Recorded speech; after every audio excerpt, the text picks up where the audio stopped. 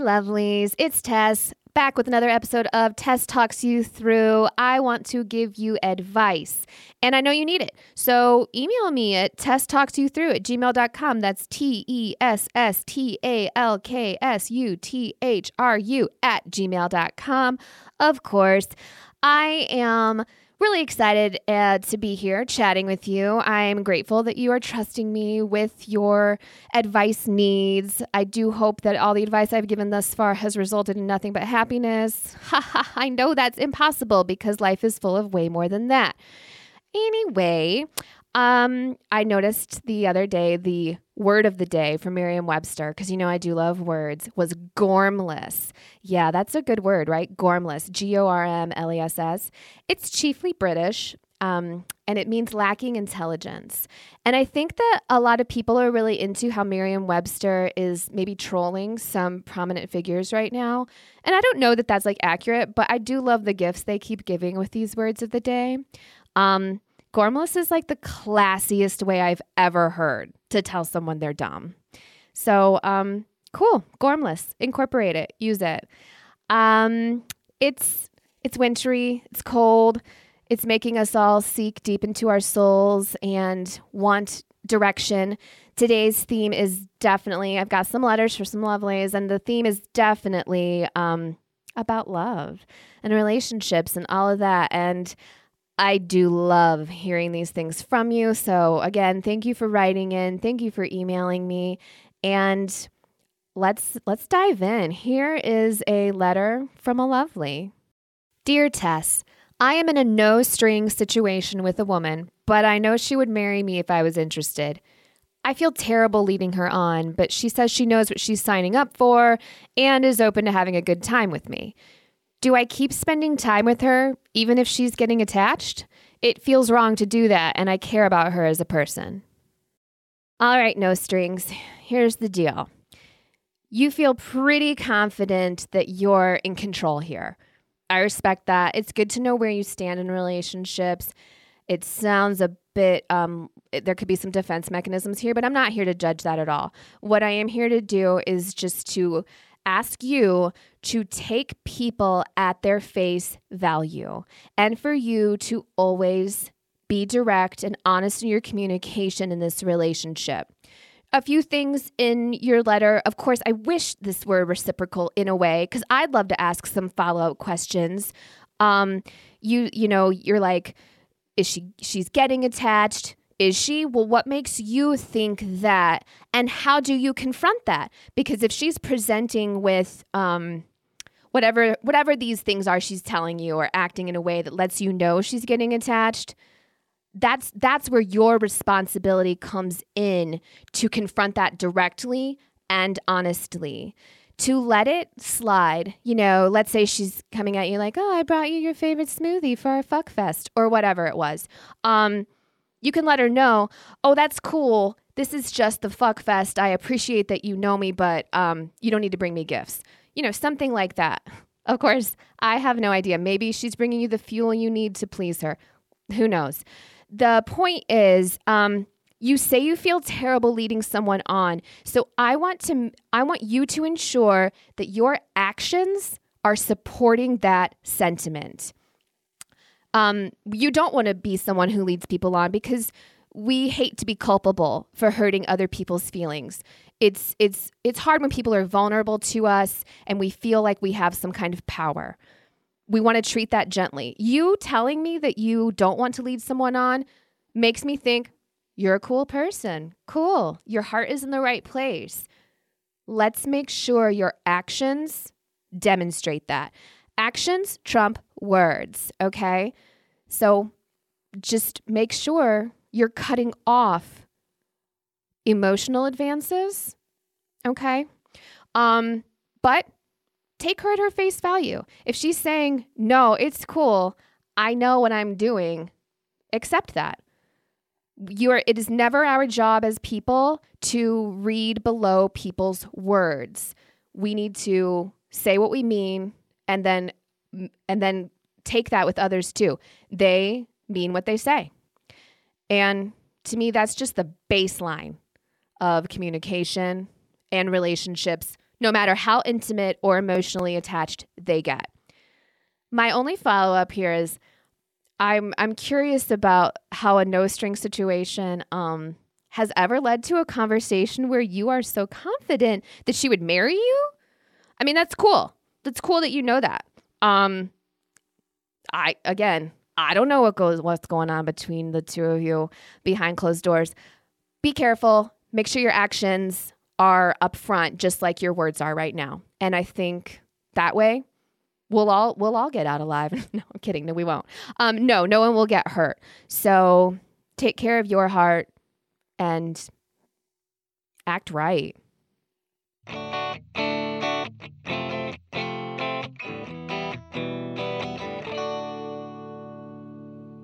Okay, so you all are definitely watching Drag Race All-Stars, right? Yeah, I'm not going to give any spoilers at all.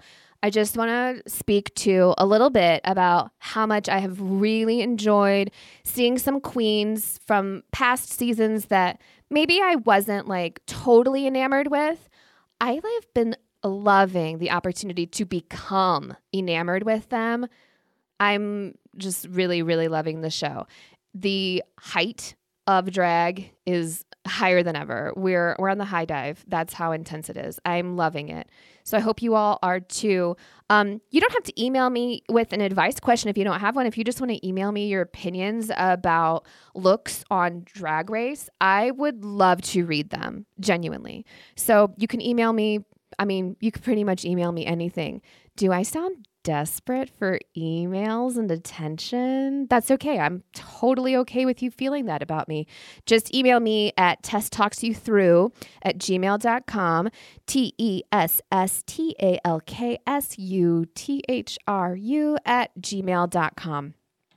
All right, let's dive in again. We're not done with our love life episode with our relationship talking. So here is another letter from a lovely.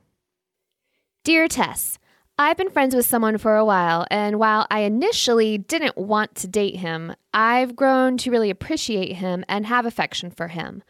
I think he used to like me, but since I've so firmly put him in the friend zone, I think he really stopped thinking of me that way. How do I kindle a romance now that we are just pals? All right, just pals. Sounds like you're at a crossroads, but I have to intervene with a few signs. The first sign I'm holding up is bright orange, and it says, the friend zone is a lie.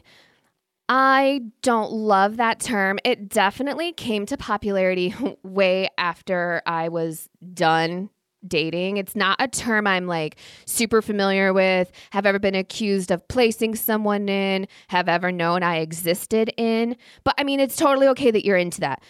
I understand the necessity for categorization in your letter, but let's just put it out there. The friend zone is a lie, because wouldn't you want any person you are intimate with to be a friendly person?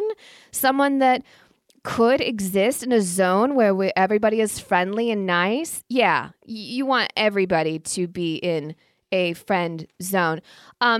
You may have done something when you first met this person that let them know, oh, do not think of me this way. I'm here for friendship only. And hey, that's cool. You set a boundary right away that apparently this person has responded to. You say that the more you've got to know this person, your affection has grown. I want you to analyze that affection. Is it compassionate affection? I feel that for so many people in my life. For the people I serve as a professional, as a social worker, I feel it for colleagues that I'm not super close with. I still feel this compassionate affection for them. I feel it for my friends. I feel it for people I do theater and improv with. That's like something I feel strongly for many people in my life is a compassionate affection where, you want to fix their collar. You want to tell them, oh, you've got lipstick on your teeth. You want to brush the hair off their forehead because it's messing their face. No. And that's a beautiful feeling. And I love having that feeling. It's how I know I'm really warm to someone. So I'm curious about the affection you say has developed, because when we become closer friends with people, that compassionate affection grows. That's when people become really dear to you. Now, otherwise, is this passionate affection another super fun affection to feel? But, it's giving you PR. Oh, and just in case, PR is the way I say a pussy response. When someone gives you PR, you're feeling it. You know what I mean. Yeah, it's dirty, but just when something gives you PR, Is it that kind of affection? Like you look and you're like, oh, it's PR time. Cool. That's a wonderful way to go too. And perhaps even if this person initially, maybe they had PR for you, and you were like, but then it grew for you. Hey, the way we feel about people, it doesn't stay permanent. We do not have fixed impressions of people. We have first impressions of people, and those grow and change. You have definitely had a conversation with someone that you're like, oh my God, when I first met you, I thought you hated me, right? Because we get to know people and we become more authentic to ourselves. We become more relaxed. We drop pretense. So who knows that even though you think you've totally put the kibosh on any potential for romance or intimacy, I think you're just in the flow always with everyone. Friendship, a growing for passionate affection, whatever. It's all in the ebb and flow of the start of knowing someone and that growing. So I say no door is ever closed. Okay? Even if at one point even if you thwarted an advance, that doesn't mean as you have to say it's over forever. That was just, not today, not now, I'm not ready for this. Maybe you're ready now. And I'm going to ask you to be bold, because maybe if this is driven by the PR, maybe it's an opportunity to be bold. That calls for bold action.